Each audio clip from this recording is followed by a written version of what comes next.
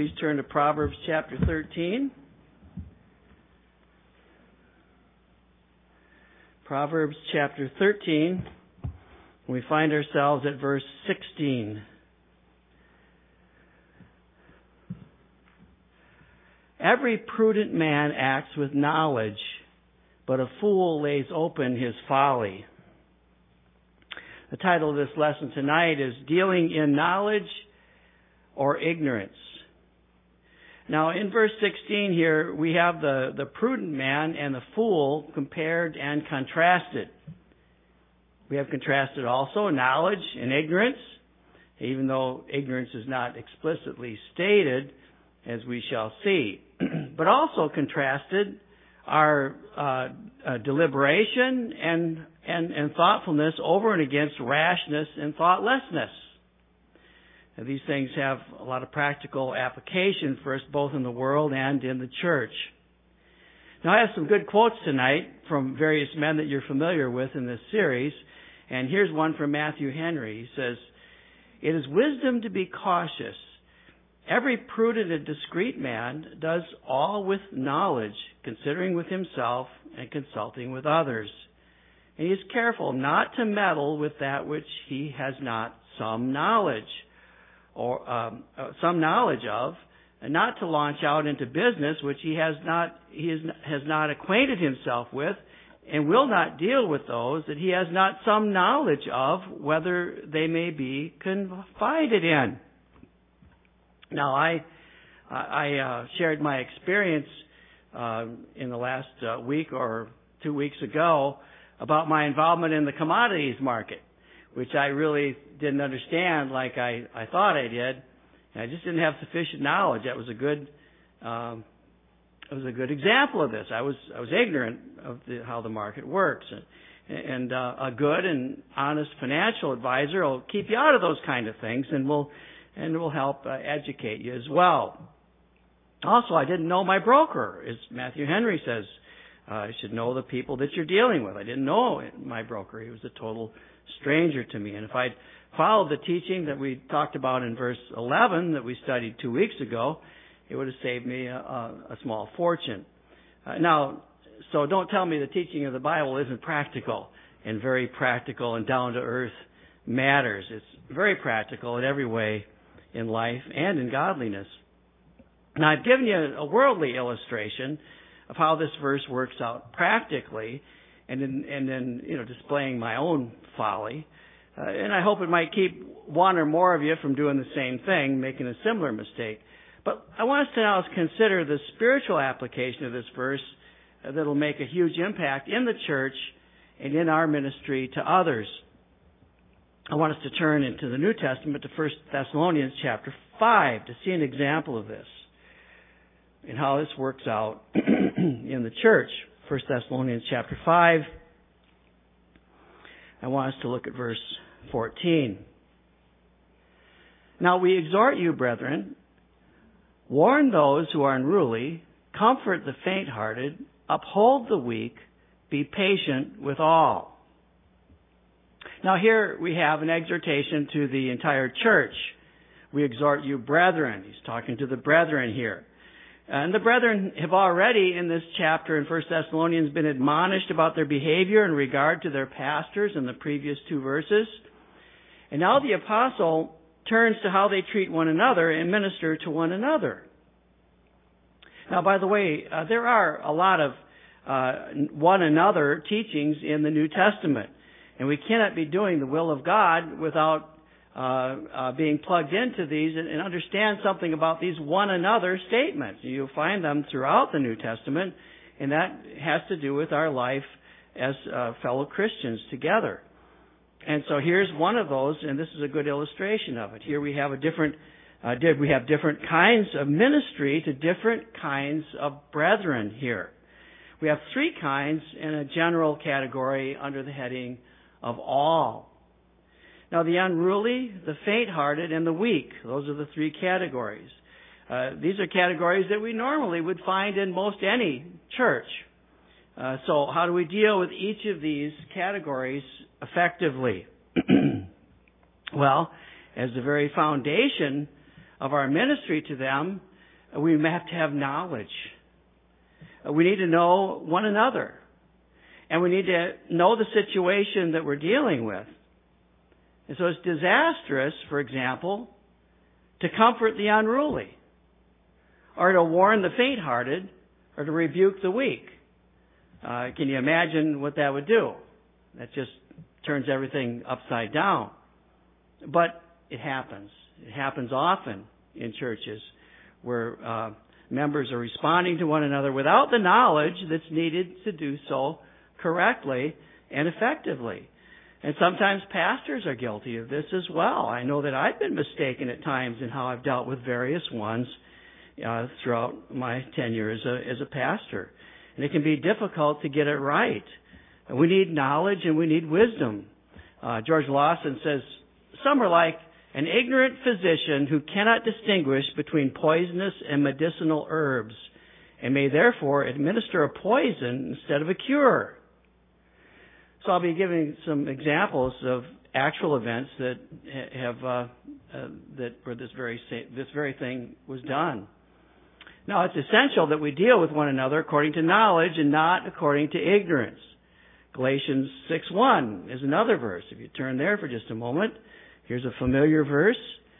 Brethren, if a man is overtaken in any trespass, you who are spiritual, restore such a one in a spirit of gentleness, considering yourself, lest you also be tempted. Now, the biblical principles here in this verse are dealing with gentleness, which implies humility as well, but then dealing with this person with the knowledge that you yourself are prone to temptation. We need to have that knowledge. And this will make us both humble towards one another, and it will also make us watchful over ourselves. Now, while we're looking at New Testament passages, turn to Romans chapter 15. Romans chapter 15.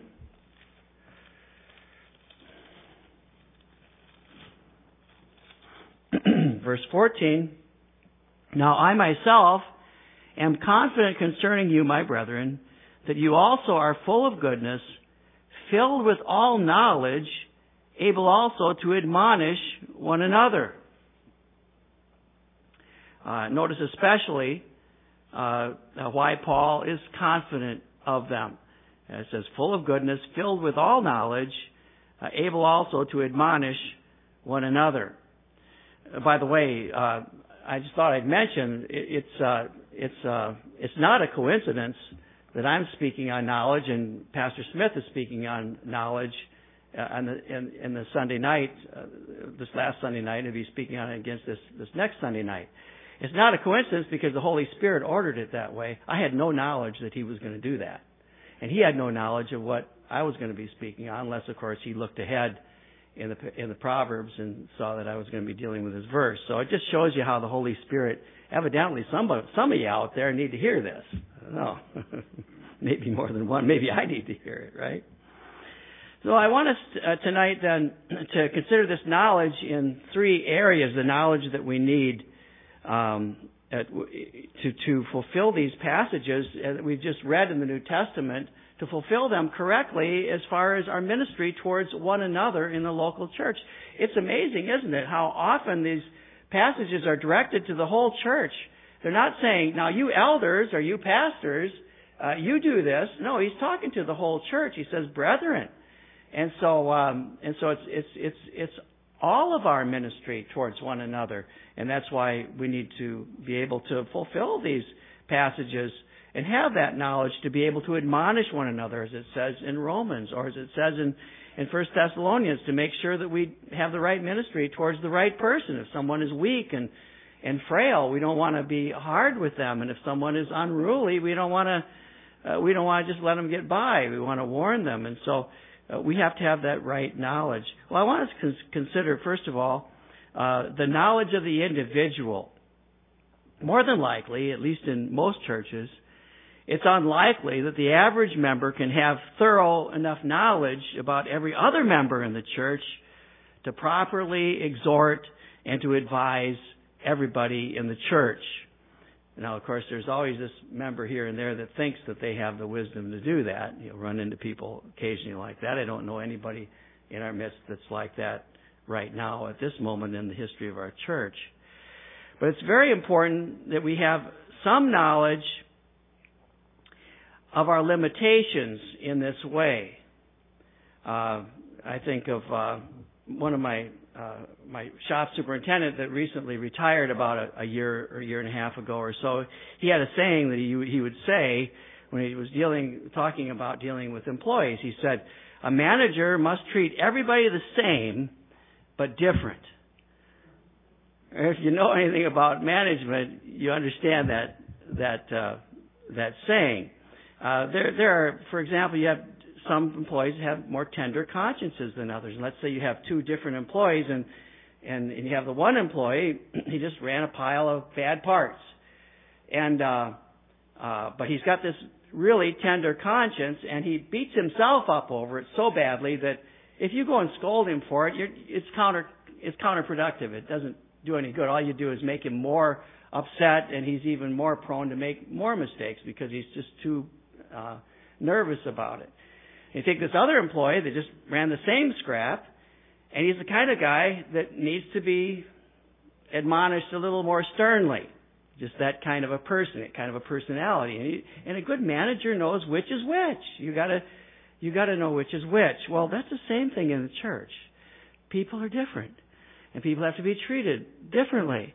You have to know something about the individual that you're dealing with. And so this is likewise then, it's very important for pastors to know their flock, isn't it? Shame on us if we don't. We should know the flock. But in business, I know that it's common for other employees to criticize management's dealings with other employees, thinking that they know what's best. Why is this manager letting this guy get away with this? And in fact, they think they're getting away with something because the manager hasn't written them up over something or something like that, and they don't understand that this manager has to deal with every individual in the way, the wisest way that individual needs to be dealt with. And it's the same thing in the church. And I'm not saying that pastors always get it right. I know that I haven't on numerous occasions. But if we're going to do the task of overseers that God has called us to as pastors, if we're going to do that rightly, then we have to have knowledge of the members. We need to know something about their personalities, their strengths and their weaknesses, and where they are in their Christian walk is important as well. How mature are they? How far along are they in the Christian walk? And in some cases, we might even need some knowledge of their medical condition. Not that we're to give medical advice. I don't mean that. But I don't ever want to encourage anyone in their rebellion, in their sin. But even more so, I don't ever want to scold someone who has a broken heart. I knew this one case, and this is one of the cases I'm going to mention, is I knew a case of a man that was brought under church discipline that had he was just having a severe depression to the point where he wouldn't attend church, and he was just his whole life was different. He didn't have a history of this depression. He was an older man, and he became so thoroughly depressed, and the church leadership decided that it had to do with sin in his life, and they put him under discipline, only later on to find out that Parkinson's disease has this as a side effect. Sometimes with someone that has advanced Parkinson's disease, sometimes will develop severe depression. And so they were disciplining a man who had a medical problem, and it was a medical issue with him. And it's a shame that they brought him under discipline, and it was a blot on the church, and they didn't act with knowledge. You see, they didn't know the person, they didn't know the situation as well as they needed to know it. Now, I don't know how I could live with myself if I did something like that, but those are the kind of complicated things you can get into when you're dealing with people and when you're dealing with church discipline. And, I won't recommend discipline unless I know that it's appropriate. And even then, I know that I'm not infallible. We may indeed be too slow to put somebody under discipline. But don't assume that you know more about the person than your pastors know. You might, but maybe you don't too. Maybe there's something that we know that you don't know. So sometimes we can be very slow to put people under discipline, and sometimes people have thought we've been way too slow, and maybe we have been way too slow. I don't know. It's just that the consequences of making a wrong decision are very, very weighty, and we have to give an account to the Lord Jesus Christ for our oversight. So we need to be humble, we need to be careful, and we need to deal with knowledge, and that's what this verse in Proverbs is teaching. And, many of you may have heard or known of pastors and churches that have violated this very principle and brought shame on the church and devastation upon individuals and families. So we need to have knowledge of the individual. Secondly, we need to have knowledge of the situation. And I mean real knowledge of the situation, accurate knowledge. And listen to me. You cannot get accurate knowledge by failing to listen to both sides. Sometime in the future, we're going to be looking at Proverbs chapter 18, where it says, verse 13 and 17, it says, "He who answers a matter before he hears it, it is a folly and a shame to him." And that's verse 13. And verse 17 says, "The first one to plead his cause seems right until his neighbor comes and examines him." You need to hear both sides of a situation if you possibly can. Sometimes you're not able to, but if you can possibly hear both sides, you need to. You need to know something about the situation before you can make a judgment about it. And this is violated frequently in the Christian church by pastors and laity alike. And I've even known unbelievers to be more fair than some Christians in obeying this biblical teaching. I actually believe this is one of the most frequently violated biblical principles that I've ever witnessed, and I catch myself doing it too. And even though I and my family have been victims of this very thing, it's so easy to slip into this. So we need to be careful that we act with knowledge. We need to know the situation, and not a superficial knowledge, but a real and a substantial knowledge of the facts, verified facts, not gossip, and be careful of the supposed facts that you get from the internet as well. So then the third area I want to mention is the third area of knowledge is so very critical in dealing with people is the knowledge of the Word of God. We have to have this knowledge as well. And there's two categories of knowledge in the area of knowing the will of God that I want to mention here for us tonight. First of all, we need to have knowledge of good theology. I'm reminded of a story of Dr. Sproul that he tells frequently. That I've heard him say in the context of a number of his devotionals. When he was watching a program on television of a grieving mother who had lost one or two sons, I don't know, but she was grieving horribly, and she was asking the pastor that she was talking to on the television, well, how could God allow this to happen? Or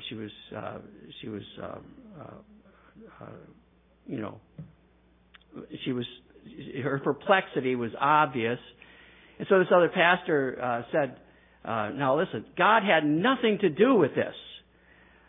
This is the devil's doing. God had nothing to do with it. And R.C. Sproul said on one occasion, I know he told this illustration, he said he wanted to jump into the television set and shake the guy. If you take God out of the situation, you've taken all their hope away. It's the knowledge that God is in the situation, no matter how horrible it is, that God has ordained it for our good.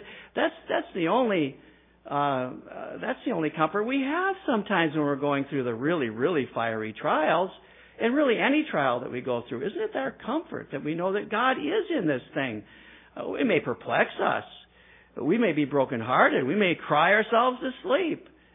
But there's still that comfort to know that we're in the hand of God. God is going to take care of us. He's promised not to leave us or to forsake us. And so that's, you see, the knowledge of good theology, how it's practical in practical things.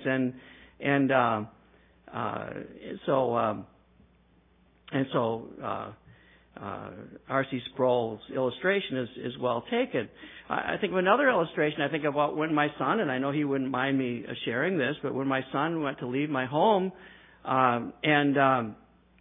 had made a profession of faith, and I sat him down and I was questioning. I wasn't sure about his profession of faith. I kind of suspected it, but I just said, the truth and the reality of your profession of faith, when you leave our home here, will be seen in the friends that you make and the choices that you make in life. And it was, and sure enough, after he left my home, he went with wild people making bad decisions, and it was pretty evident that his profession of faith was spurious.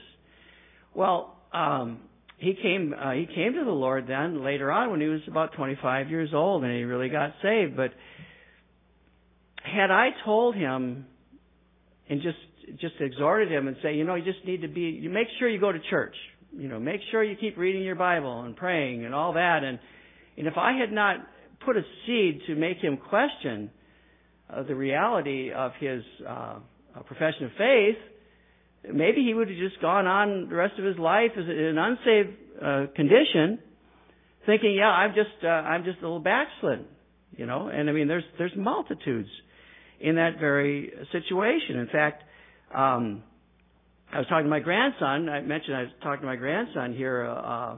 Was it last week sometime? And I think I mentioned him in my one of my illustrations last week. But one of the things that I think I even mentioned this very illustration. He said one of the things that he appreciated is that he'd just come to Christ about a year and a half ago or something, and it's very evident that the Lord has saved this young man.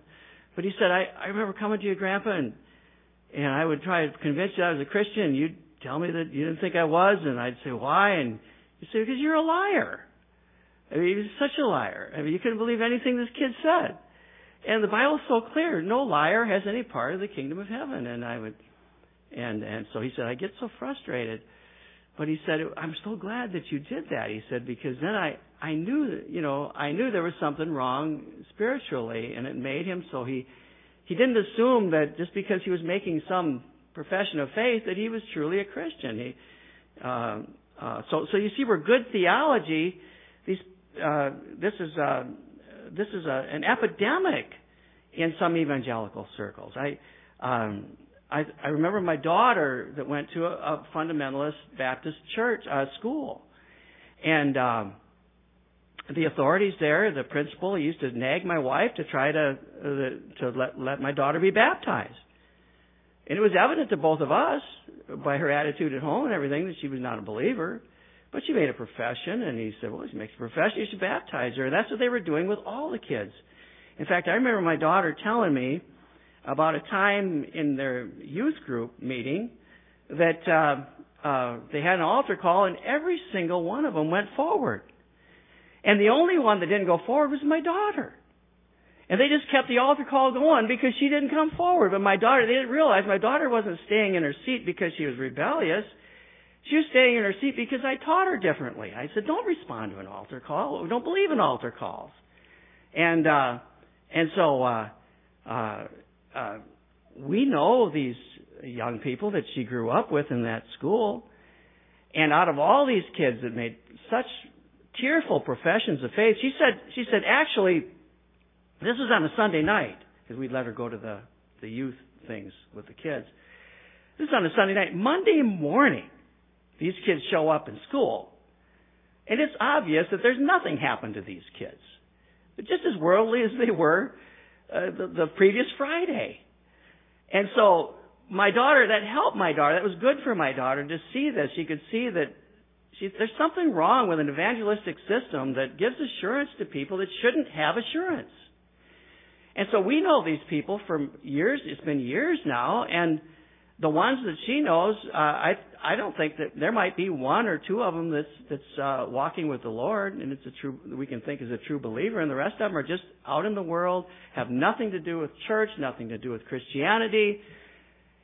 But the tragedy of it is so many of these people think that they're saved. And you run across them all the time. Oh yeah, I took care of that when I was 12 years old or whatever. And they think they're saved because they've been given bad theology. So when you're dealing with people and you give them a false assurance, they made some profession of faith, but there's they're still a liar, or they're still whatever their besetting sin is. They're not making any effort for sanctification or holiness in their lives at all. And you give this person assurance, you could be damning that person's soul. So good theology is essential in dealing with people. We have to have that knowledge of the truth of God's Word and how you apply God's Word in different situations. I think about that. How many are in hell today because of bad theology? How many have died in their sins, thinking that they were good? They were in because they walked forward in one of these altar calls, and so it's a real tragedy. But I think of that passage in Matthew chapter 7 where it says, "Many will say to me on that day, Lord, Lord." And you'll say, depart from me, I never knew you. And that's a real tragedy, because these are people these were professed believers. These are not Muslims or atheists. I mean, these are people that call Jesus Lord. But what was his charge against them? Depart from me, you who practice lawlessness. The people that made a profession of faith, but their practice was a practice of lawlessness. That's what defined their lives. A very important passage, and one I quote very often at the Rescue Mission, because I know they have a serious problem with this at the Rescue Mission, with so many that go back on their commitment to stay out of drugs. And that's that passage in Titus where it says, the grace of God has appeared to all men, teaching them that denying ungodliness and worldly lust, we are to live soberly, righteously, and godly in this present age. And so my challenge is this: has the grace of God in your life taught you to deny ungodliness and live soberly, righteously, and godly in this present age? Now, I don't know what your profession of faith is, but if your profession of faith is such that it hasn't taught you to deny ungodliness and worldly lust and to live soberly, righteously, and godly in this present age, then it's not the grace of God that brings salvation. People don't like to hear that. But that's the facts of the matter. There's such bad evangelism going on. And I know that when I'm preaching at the Rescue Mission, I know that there's probably 80% or more that if you ask them if they have received Christ, they will tell you that they have. And if you know anything about the lives that most of these people are living, you have to say, I don't know about this. I was talking to a young man just a couple months ago, and he was all tore up and upset. His life was turned upside down because of his own sin. And I asked him if he'd ever received Christ. Oh, yeah, I did. And I said, but you've never lived for him, have you? He said, no, never have. And so in order to get them saved, you got to get them lost first. And that's a hard thing to do with this false evangelism that's going on, and it's so rampant around us. So I belabor the point on that, because good theology, knowledge of good theology, is essential if we're going to deal with people the way that people need to be dealt with in the context of the church, or even in the context of trying to win people to Christ and things of that nature. Here's another thing I would just mention. How many people are in hell on account of the church's false teaching of theistic evolution? Let me just put that out there for you. How many of the churches are teaching theistic evolution, the Genesis gap theory and all that, and trying to bring in long periods of time in order to make the 6 days of creation not 6 days of creation, but six eons or six whatever kind of time you want to put in there, so they can fit in evolution. And I agree fully with what Ken Ham says and others and creation scientists, that if you throw out if you say that God didn't really mean what He said in Genesis chapter 1, why would you think that God is serious when He talks about the resurrection? Which sounds more incredible. That God could create the world and everything in 6 days, or that He would raise Jesus Christ from the dead. I mean, if you're going to throw out Genesis chapter 1 and what happened in the 1800s, that's exactly what they did.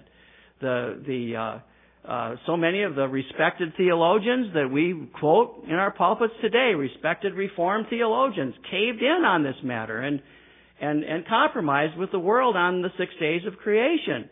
Well, they were inconsistent and they kept the faith, but succeeding generations did not. And they went one step further away from orthodoxy to another step to another. And it was just a logical progression, because you can't believe the Word of God what it actually says, and so you got to spiritualize it. You got to call it poetry or whatever you have to call it. But then pretty soon you have to throw out all the miracles as well. And so I believe that the seed of apostasy in the mainline denominations began with the great theologians of the 19th century compromising on this very issue of evolution. And a lot of other things went with it. They didn't act with knowledge.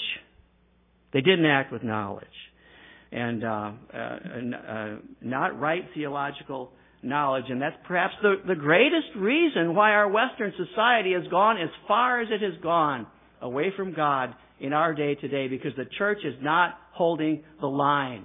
If all the churches had held the line, I truly believe our society would not be as bad as it is today. We've lost our saltiness. And Jesus said, if salt loses its savor, it's thenceforth good for nothing but to be cast out and to be trodden underfoot of men. And that's what we have in our day because of bad theology, the church teaching bad knowledge about the truth of God. And the second thing I'd want to mention about knowledge under the heading of the Word of God is this. The knowledge of God's Word, we need to understand the knowledge of biblical principles in general. And the more thorough our knowledge is of biblical principles, the more full we are of the knowledge that will aid us in acting with wisdom and in speaking with wisdom and following through and acting with wisdom, in understanding people and in fully helping people when they're going through difficulties. Psalm 119:9, very familiar passage. How can a young man cleanse his way? By taking heed according to your word. See, and if we take heed according to God's word, what are the practical things that this will help us with?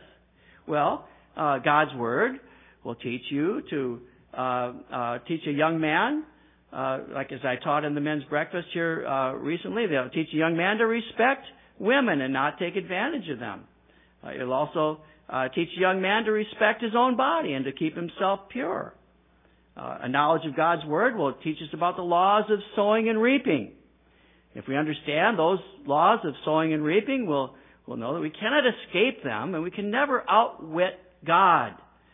We can never violate the commands of God and the precepts of God without hurting for it. If you have a firm conviction of that, that really helps us in our battle against temptation.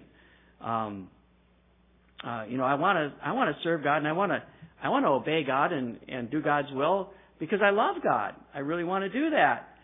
But I tell you, there's sometimes when I do the will of God because I realize if I don't do the will of God, I'm not going to get away with it anyway. You know, I was telling my employees this the other day, as I know other businessmen, they do things and they get away with stuff, and I think to myself, Al, if you tried that, God would slap you down so quick, you'd never get away with it. And so I don't know sometimes if my business practices are more because of I fear the consequences from God, or if I really love God and love righteousness. Well, I think that's a battle for all of us, isn't it? I mean, you want to be sanctified, and you want to really battle with sin because you really hate sin. But the problem is we don't really hate sin like we should. and we're always struggling to get to that point where we really hate sin. And so we have the wall of God's Word. We've got that there to stop us. We say, God says this, and we have the examples in God's Word that He gives us as well. And that keeps us on the straight and narrow so often. So a knowledge of God's Word, another just example would be, knowledge of God's Word will help us to avoid conflict in relationships. Proverbs 15:1, a soft answer turns away wrath, but harsh words stir up anger. And just a true knowledge of what this verse is teaching, all by itself, would eliminate a very large number of arguments, particular road rage, and even murders that have occurred because of a violation of this very principle right here. And I'm sure you get the idea. There's so much to learn in biblical principles about the ways of God. And I hope that this series on Proverbs has even opened your eyes to many things that perhaps you've never realized were covered under the heading of biblical principles. I know that I have. I feel like it's been a rich study for me. So, do you want to be prudent? Do you want to be wise? Do you want to help people rather than hurt people? Do you want to live happier and have a more fulfilling life? Well, then you need to learn to act and to speak with knowledge, not as the fool. And so we want to consider that second part of the proverb for just a few moments here. It says, but the fool lays open his folly. The ESV has it this way. It says, but a fool flaunts his folly. And I like the NIV best. It says, but a fool exposes his folly. Now, the idea of all these translations is that the fool makes it so that everybody can see how foolish he or she is. Now, I've got some great commentary on this and that I know that you're going to love. Let me begin with George Lawson. George Lawson says, fools might be esteemed half-wise if they had sense enough to keep their folly to themselves. But they presume that they're wise, and they talk of things of which they know as little as brute beasts, and meddle with things quite above their capacity. Thus they reveal their pride and ignorance, whilst they imagine that everyone must think them as wise as they think themselves. Isn't that a good one? They think everybody is as wise as they think they are. Everybody esteems them like they think themselves. Charles Bridges says this. He says, from the lack of prudence, the fool layeth open his folly. He pours out his wrath. He puffs up his vanity. He exposes his thoughtlessness. He exercises no judgment and fills his sphere of influence with mischief. You've met people like this.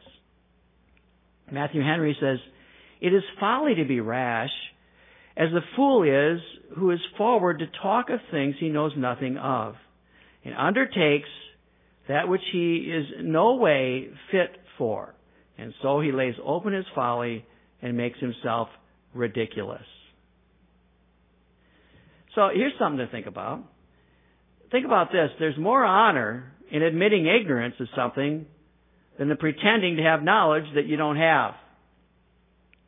Let me put that another way. Nobody expects us to know everything and to be expert in everything. Only God can we can only say that about God, as the series that Dale is working on the knowledge of God. And when we confess that we're ignorant of something, we do no dishonor to ourselves. Except in cases where our ignorance is because of our own slothfulness, where we really should know something, but we've been slothful in our studies or slothful in an area where we shouldn't be. But even in those cases, we bring more honor to ourselves and to God if we humbly confess our ignorance. And it shows humility and it shows an open mind. However, if we speak or if we act without genuine knowledge, and by so doing we lay open our folly, then we get dishonor to ourselves and to our testimony, which is just the opposite of bringing glory to God. So you see how our verse tonight is very, very practical, isn't it? Now perhaps you're listening to this lesson and you now realize that you didn't have knowledge of the biblical message of the gospel when you made a profession of faith, and you've been living a lie Well, my counsel to you is to call upon God now in sincerity and confess to God that you want Him as your Savior, and that you realize that you're lost. That's what my grandson did, and the Lord really did save him, and he's a different boy now. He really is. And perhaps you're a Christian and you realize that you've been guilty of speaking or acting without sufficient knowledge about whatever the situation might be. Well, God would have you to admit it and to humble yourself before Him, and if appropriate, to someone else that you've offended, if necessary. If we confess our sins, it says in 1 John 1:9, He's faithful and just to forgive us our sins and to cleanse us from all unrighteousness. So all of us have failed in these things at one time or another. And so we just confess that to God. God is a forgiving God, and He will help us to go forward. So I know that these things convict me. I know that I have often spoke and acted without knowledge, and I've had to ask God to forgive me for that. And I know He has, and I hope that I'll do better in the future. Maybe you'll catch me tomorrow doing something acting without knowledge or speaking without knowledge. But we want to try to serve God with knowledge, as it says in our passage tonight. Let's go to the Lord in prayer.